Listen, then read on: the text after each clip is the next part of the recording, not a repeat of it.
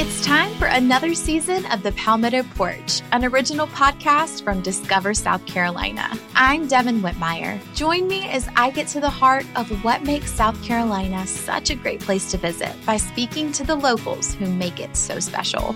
Premiering December 5th, find The Palmetto Porch wherever you get your podcasts. And for more information about our show, visit scpalmettoporch.com.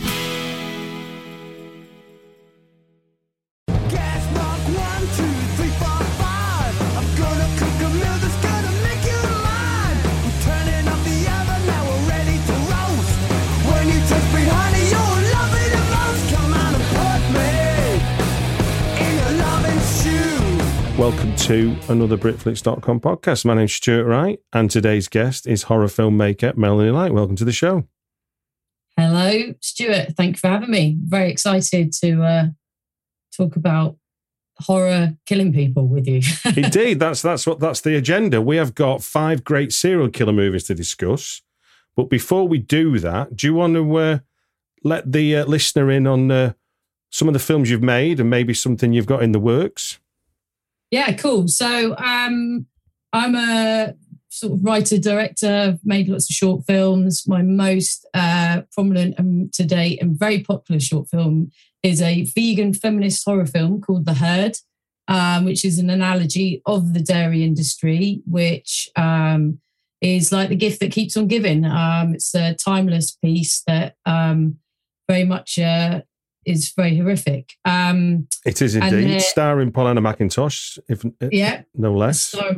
Starring Pollyanna McIntosh. And prior to that, I've made some other sort of short films, very much into female protagonists, which I've been doing for over about 10 years. And now I'm just currently writing a serial killer film at the moment, which is, I'm basically writing the film that I've always wanted to see that nobody's basically had the guts to make yet. So, so I'm doing that at the moment. Well, if anyone's going to write it, that's got to be you, hasn't it, really, if it's the one you want to see, because we can't mind read you. So I think we look forward to that tried that one. We look forward to that horror show. So as a bit of training then, and a bit of a look back on what you love about serial killer movies, we're going to do 5. We're going to use the 5x5 format. So just for the listener who hasn't listened to this before, that means that Melanie's given me 5 films. We'll talk about each one for 5 minutes. And when the dog barks, that's when we move on to the next film, which means 5 minutes are up. Does that seem straightforward to you, Mel? Yep. Brilliantly. Yeah. You can hear that okay at your end? Yeah, I can hear the doggy. Brilliant. I don't know why a dog, by the way, Mel, but it's stuck and I'm stuck with it. His dogs are cool. Well, there's that as well. There is that. First out the gate is probably, I guess, the serial killer film of all of the serial killer films will be judged. The audacious feature film debut, Henry Portrait of a Serial Killer. Do you want to give us what you like about that and why it's an interesting piece of cinema? Yeah, well, obviously, it's a 1986 film by John McNaughton, which is a serial killer film that is loosely based on an actual serial killer, Henry Lee Lucas, and then also Otis Toole. And I think what stands out for me is, just the opening scene. The opening of the film is like, a silent kind of camera gliding along images of, quite harsh images of mutilated women. But I think also Michael, is it Rooker? Yeah.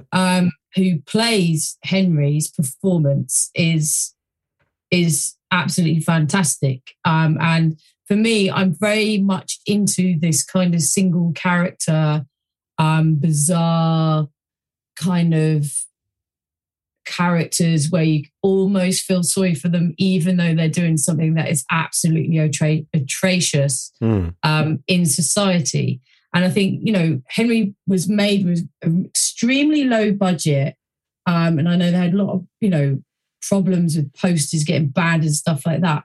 And I think, you know, in the 80s was a time when we had all those kind of serial killer films, but it was more like, you know, like Freddy Krueger films, you know, like Friday the 13th, Halloween, and all of that shit was all coming out. But that's all like very kind of, I mean, I see that as a bit more camp and a bit more. Yeah, that was definitely heightened as a drama. It never felt real. Yeah, whereas Henry really feels like, you know, you're in a dirty, sad city, and there is this horrible person going around, you know, killing people, and you don't necessarily quite know exactly why he's doing it. It is, you know, and then he's like living with his old kind of prison mate, and then his Otis, and then his sister comes and lives with them, and there's almost like his sister's, you know, been through a lot of problems, and she sort of latches onto him, but he's not really interested in her because he's like got this kind of impotence with women where, you know, he can have this power, you know, over women by kind of like killing them. But then and then obviously he sort of ropes in Otis once they end up, you know, smashing a TV over, like the TV guy, you know, they break the TV breaks, which is like the worst thing in the world for a lot of people. So you go and get a new TV, and then they end up getting a video camera, and then they're going out as a pair, kind of like killing people together, to the point that then there's also a section, you know, Otis starts like basically, you know, attempting to rape his sister, and Otis and Henry's like, no, you can't do that. So there is a side of him that is. Yeah, it's a weird moral code that he possesses that's on, because he's definitely got one. But then when it comes to his chosen victim, he has none. He will go into emotionless, no empathy mode. Yeah, because it's like, you know, he has that, but like we have him going around stalking women and following women around, and he's got a job where they invite him into his house, and it's almost like, you know, we don't even know like all the victims that he's doing throughout the movie. It's just like, it is a constant him just, but it's just very seedy, like the city seedy. I'm a really big fan of like, you know, the outside world as an influence. And I think Henry is one of the sort of like, is very dark because it has that social commentary and social realism about being that forgotten kind of person within society that you don't even it's almost like a workaday existence, isn't it? That he's like a workaday existence of a killer. So it's almost like mundane in it to him because it's so normal for him. Yet for us, it's horrifying. Yeah. But it's interesting because obviously, like, you know, the way it's set on, you know, the way he's being portrayed in this, and Henry Lee Lucas, and then recently there was that Netflix series out about Henry Lee Lucas. And then, you know, when I watched that and I was like, oh, hang on. And that was really interesting because that kind of actually exposed him to be someone who was actually just a liar. And it's like, was he actually... Finish your thought. So it was interesting because it's like, was he actually a serial killer in real life, or was he just saying it for attention? So which he got from that Netflix series. Oh, right. But as a standalone film, Henry Portrait Serial Killer is it's my type of serial killer film because it's disturbing. Yeah, well, it's kind of low budget of the time has actually meant that it stood the test of time. It still feels as powerful to this day as the day it came out in 86, which, you know, some films, they begin to look like the age they come from, whereas I think some of the effects, obviously, like, you know, the special effects stuff's a bit ropey around the edges because of the time and the period, but you get out that stuff. But the time and the period of the rundown, wrong side of the tracks life that he's living in, so it's like he's almost invisible, isn't he, to you and I, because we don't see these people, and that's kind of I think that's what John McNaughton did really well with the film. Is that, I mean, I thought, and what you don't see normally in a film either is that stalk that then turns into, oh no, I'll chicken out of that because the odds aren't good for me. You rarely see that. That's a really powerful moment. Like, you realise that he's a coward, really, for all of his abilities to take a life. He understands risk. Yeah, and I think the way it ends is brilliant as well because, like, he's just still going. Yeah, probably is to this day. Right then, number 2 on your list, jumping ahead 9 years to 1995 to the box office smash that was David Fincher's Seven. Oh, well, Seven I saw in the cinema when I was 15 years old at school. Mm-hmm. Obviously, it was an 18. I shouldn't have been going to it, but at the time I could get away with that sort of thing. And, you know, for me, it was also, I think, going in, obviously in a Brad Pitt. Brad Pitt had all the films out there, and it was fucking brilliant. But over time, Seven is one of probably the most watched films I've ever watched that is a serial killer film. Okay. And I think what David Fincher has done with it, and for me, it's a staple of cinematography, production design, music. You know, I was a massive Nine Inch Nails fan at the time when this came out as well.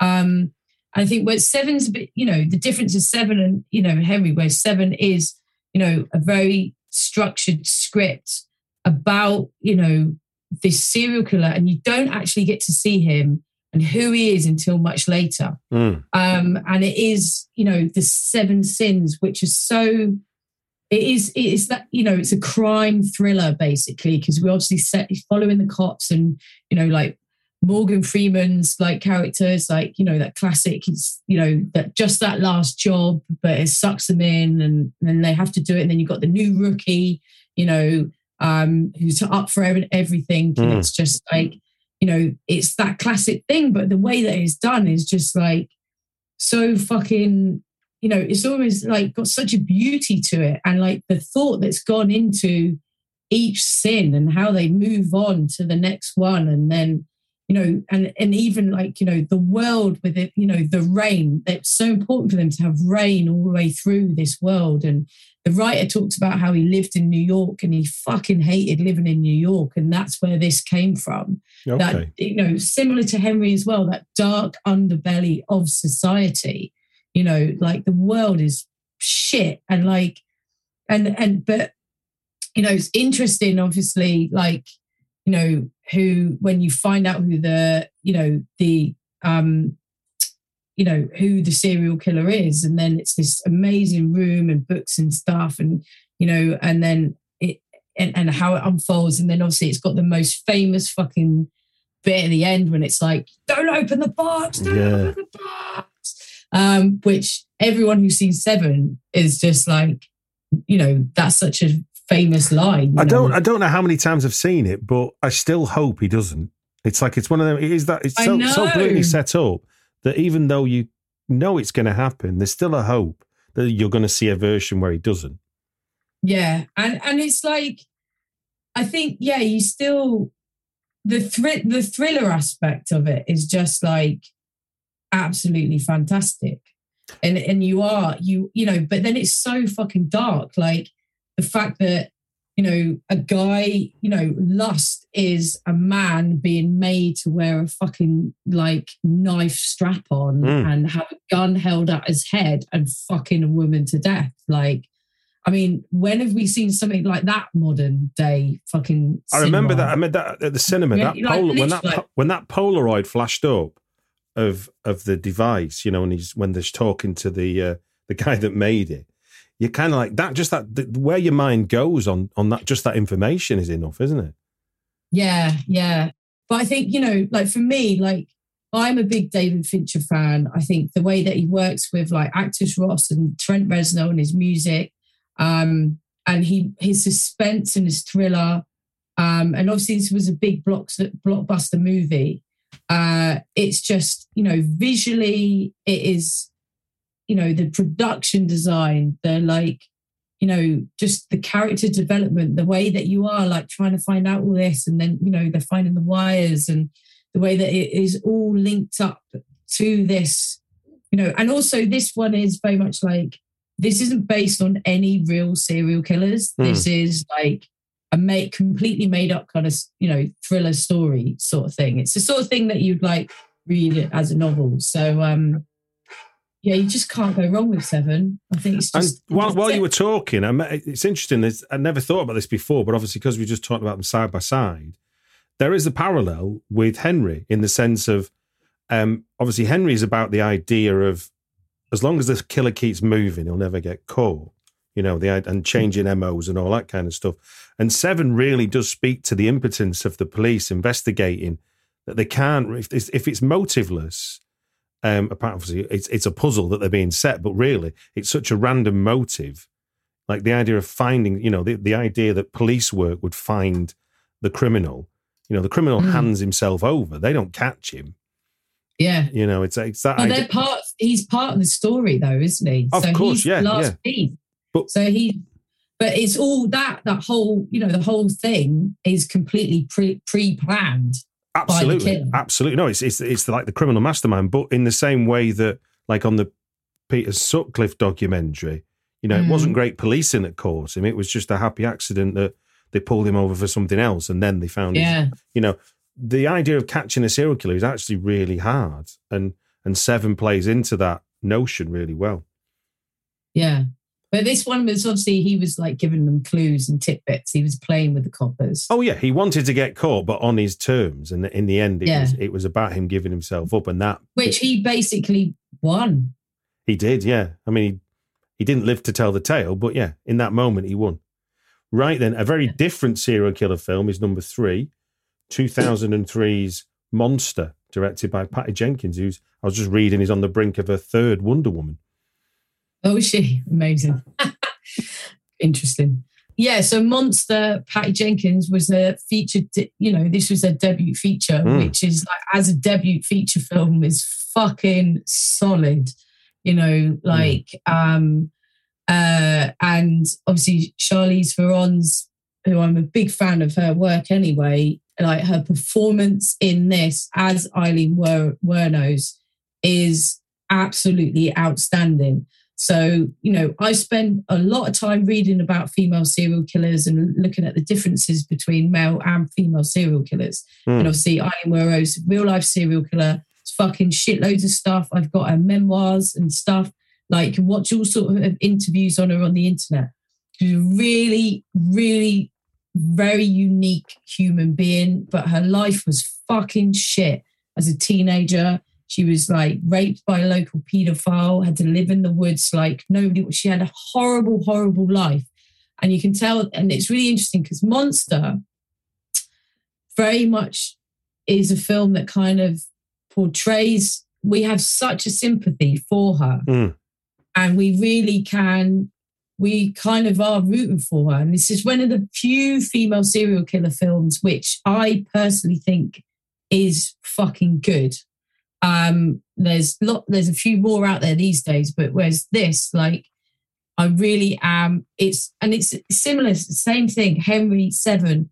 It is within a social society and a world which nobody wants to fucking be living in. It's about, whereas with, Eileen Wuornos in Monster, it's about survival, and it's her trying to be who she is and trying to survive within society.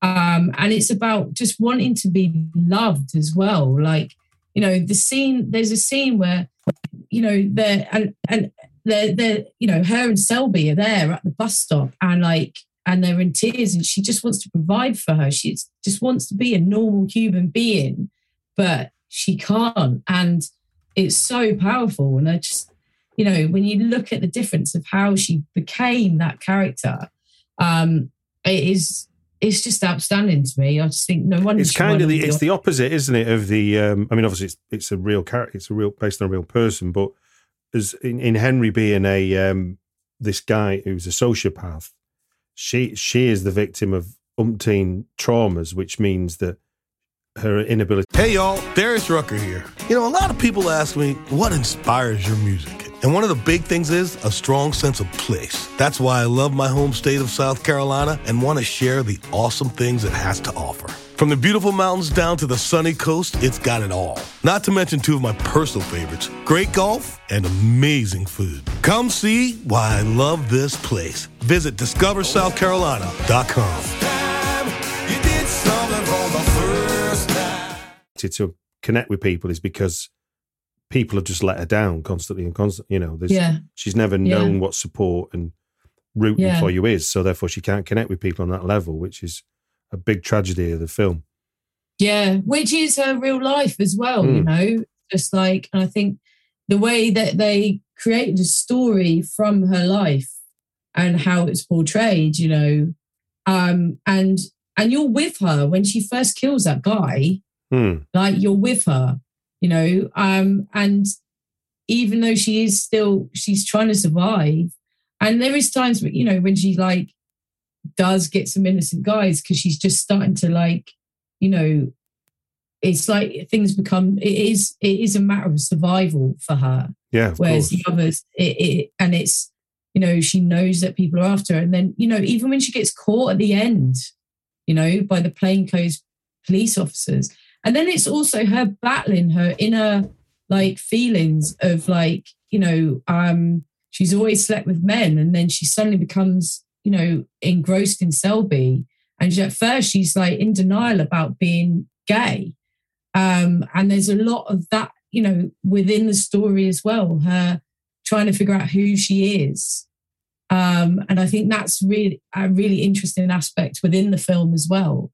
And so I think it's a very sympathetic film. And it's interesting when you hear Eileen Werrow's in real life talking about it, you know, and she's like, people have cashed in on my life, you know. And then she might start talking about Star Trek or something because she was just, she had, I feel sorry for her as a person because if she'd been helped as a child, she would never be in the position that she had been. And I know we do have a lot of, you know, sympathy. There is a lot of things that happen to serial killers. But for me, Eileen, like, really was treated like shit by society, by family, by men, by everyone. And there was, you know, there was no help for her. And I just think, so I think the way that they've put this out, like the sympathy that I have for her, you know, I've got an Eileen Werrow's t-shirt, so what a fucking debut feature film, though. Fucking hell. From one fantastic debut film to another, Jared Johnson's Tony from 2009. Now, this is one that we both share a love for sure. Yeah, I absolutely love Tony. I don't know what it is. I think, once again, you know, and Tony, out of all these films, is our only British serial killer film because we don't really have many British serial killer films, actually. Not like I can really think of. And Tony is a made-up serial killer, but he is loosely based on Dennis Nelson. And if you know Dennis Nelson, so you can understand some aspects of that. And I have been actually fortunate enough to work with Gerard Johnson and Peter Ferdinando on Hyena. So I got to nerd out and be like a bit of a nerd, like going, oh my God. So for Tony, what did he tell you when you nerded out with him that you know, he's like your kind of a film secret you can share with us of the film that you wouldn't have known from just watching it? The only one's like, you know, there's just stuff because I can rewatch Tony over and over again, was just, you know, the bit where like when he gets pushed into the dustbin bags and the old man comes up to him, I was like, that's real, isn't it? You can see, and that's what I love about Tony, is that a lot of it is like just walking down through Dalston, walking through London. It's once again showing society an invisible person within society who is killing people, and we don't give a shit about them. And they're, you know, Tony really is a bit of a loser. He hasn't got a job. You know, how the fuck he survived in his little flat, we don't know. And he is this, and we have a sympathetic kind of feeling with him as well. And yeah, that's the weirdest thing, isn't it? We know he's killed, and when the job centre guy bullies him, and the golf sign guy bullies him, we feel for Tony. Yeah. And it's interesting because obviously Tony's going to like gay clubs and he's picking up guys and he's got like, and he takes them home, but then he's also like going and phoning sex workers but doesn't really know how to, like, he doesn't know how to communicate with people, let alone women. And he's communicate, you know, and then he ends up, you know, because he ends up like meeting up like with a couple of sort of drug addicts, wandering off with them, killing them. lets one of them go. And then and it is like, it's a slice of life. And a lot of it is very handheld work. It's very improvised. It's very real. It's on the streets of London. It shows a portion of London. A lot of it's not like that anymore either. No, Dalston's changed. Yeah, big so time. Much. And I just remember, I don't know how come I saw this, but I just, it's refreshing to have like a London serial killer film.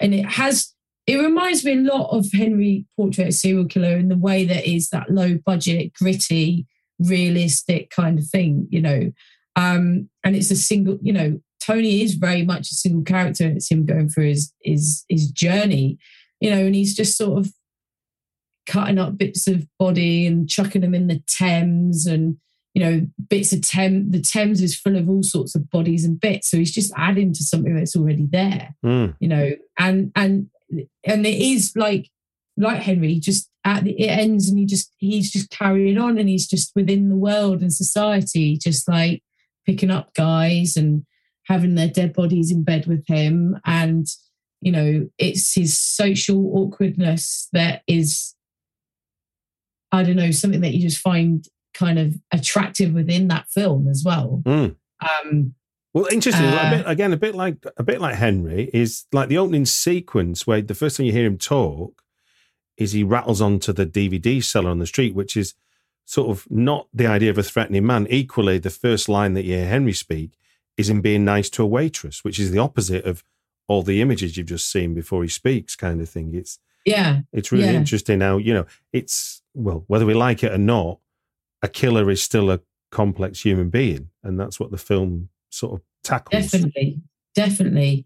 And he is, and that's what Dennis Nelson was like when police picked him up, they were like, I can't believe this guy's been killing someone. He's just this weedy little guy. And that's what's great about Tony is like, he's not big, he's not muscular, you don't, and a lot of these guys, serial killers, they're not, and I think, they're not big, bulky people that work out. Like, you don't need to, and it's just bag over the head or, a hammer. It's just very simple, homely, realistic kind of murders.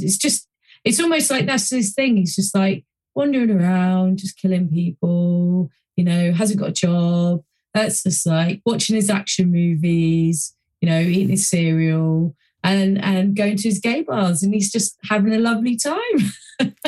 It is quite a surreal version of having a lovely time, but that he is. I'll put a link in the show notes for anyone that wants more on Tony, because I did do a deep dive with Jared about that film. Your final selection, and again, another debut, and I just wanted to look up, 7 is David Fincher's second film. He did Alien 3, but I guess you could say it's his first original film. But it's interesting how debut feature films are the serial killer, and obviously with you working on yours is a thing. It seems to be like everyone's angry at the world, Mel. Everyone's angry at the world. That's easy, that is, isn't it? Well, look, let's jump into 2011's absolutely shocking on many levels, Snowtown, or the Snowtown Murders, I think, as it's called in the States. Justin Kurzel's, I guess, another audacious debut, because it really goes to places and points to a story which we've never seen before, I don't think, in that sense. I think out of all of them, Snowtown is a horrific horror film, which horror films should be horrific. I want to watch a film and I want to go home, or I want to sit down afterwards and feel fucking hollow or like shit afterwards. What's the fucking point of it being horror? Anyway, Snowtown, I don't know how or where I saw it. If I saw it at cinema, I don't know how come I found it, whatever. But the first time I saw it, I was just like, what the fuck? Like, it really fucking punches you in the gut. And there's a couple of scenes in there that are just horrible. And And it took me a long time to watch it a second time. I had it on DVD. I don't think I have, to be honest. I have it on DVD, and it took me a very long time to watch it a second time. Because, and this, once again, is based on a true story. So this is based on a true snow town, place in Australia, and a serial killer, basically. So basically there was a mother and a boy and her boys. And it worked out, and her boyfriend at the time was taking photos, indecent photos of her kids. Police didn't do anything about it. And then a friend of the family introduced them to a guy who basically absolutely despised paedophiles, homosexuals, so he ended up harassing him. And then it ended up being this guy, so John, who was the leader of this kind of serial killer situation, who is terrifying as well. And he's also in The Babadook. I think the way he portrays a sinister character is so strong. And he sort of becomes friends with the son of the family. And then it works out that he's going around and he's figuring out if he thinks you're an oddball, or he thinks you're gay, or he thinks you're a paedophile, they were just going and killing people. But they were killing them and then like making them talk into cassette tapes saying, "Mom, I'm going away somewhere." Yeah. And trying to cover it up. And it went on for ages. And it was a whole community that started getting sucked in by this very evil, charismatic guy who is played so strongly. And there's a rape scene with two brothers, which is absolutely one of the horrific, horrible scene. And it's just the way that it's very voyeuristic. Camera stays in one place and you can just hear the cricket going in the background to just show that these things happen to people just every day. And I think that's what's and it's his brother.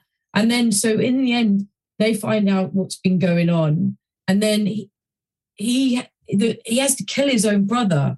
And there's a strangling scene in the bath and that as well, which is just, it's horrific.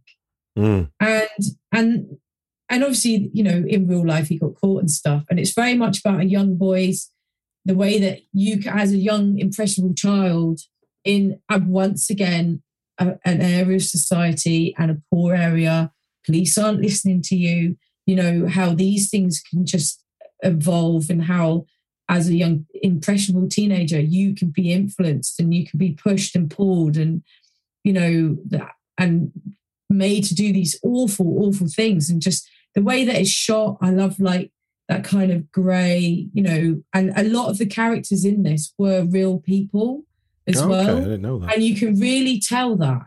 You can always tell when it's real, and that just it adds a layer of realism, and then that makes it a stronger film because it's not always actors. It's like, for instance, why I love Under the Skin and the way that they went out with the camera and just put that out. And I think it's that realism for me that makes me really feel like you're there watching it. And some of the way that it's shot, is very, it's really, the cinematographer, he's great, very voyeuristic. And I think that's something that's really important as well for horror films, especially if you want to put the audience member within that world. Snowtown is fucking hard. It's hard to watch repeatedly. Yeah. I mean, it's interesting what you say there about the voyeuristic element, and I think it's something in horror films that people get wrong a lot of the times, in the sense of the camera isn't being a voyeur, the camera's just showing us what's going on, which is not the same. If you make us almost like part of it, that's where you've got us, isn't it? If you almost like you feel you fit. There's an element of guilt watching it, not just the thrill seeking or the being horrified. There's like, oh my God, should I really even be watching this? This is, and it is. I think it's again a bit like Tony. It gives a window into a world that I had no idea about. I don't know this way of life in Australia, and clearly they were people that have been just. I mean, literally lots of people have been forgotten and not treated with any seriousness. You know, it was like a kind of trailer park type of equivalent in America, what you would know as in America. It was very much that the poor, let's just forget about them. And then that made it, you know, you could see as a kind of, I guess, the subtext of the film that was part of it, is that these are people that nobody cares about anyway. Yeah. Yeah. Kind of adds. Which unfortunately in the world of serial killers, you know, for serial killers, they are the easy targets sometimes. Because you know, people don't care about the lower end people, you know, they care about rich people. Indeed. I don't really want to, you know, I'm not in, you know, I'll watch something with a bunch of rich people being killed, but that I'll watch for shits and giggles. So don't care about them. Well, look, let's run through your 5 great serial killer movies. We've got 1986's Henry Portrait of a Serial Killer, 1995's Seven, 2003's Monster, 2009's Tony, and 2011's Snowtown. Is there anything, having talked about them now in the round, is there any themes for you that emerged from that you've thought about? Just having themes, yeah. Obviously, like, I'm very into this sort of like the social realism, and society being, you know, the world that they're in very much is almost part. You know, the world is very important to be part of the story as well. Yeah. Because it's what influences people around them as well. So if you're like, you know, if you're not surrounded by love, then, you know, it is quite easy to be like that. So they are very much, it's the forgotten work people, you know, like we were just saying, it is this dark, realistic kind of sad world of like almost sometimes quite lonely people. Yeah. That have just been, nobody cares about, the invisible person, and how you can just sort of be forgotten.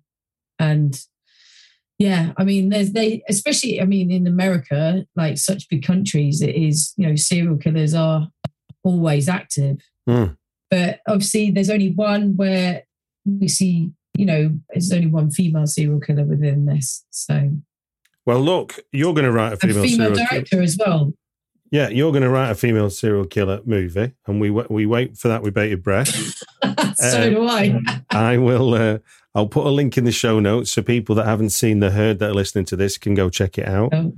And it just gives me to say thank you very much for giving us your time on the Britflix podcast. Thanks for getting me on. It's good.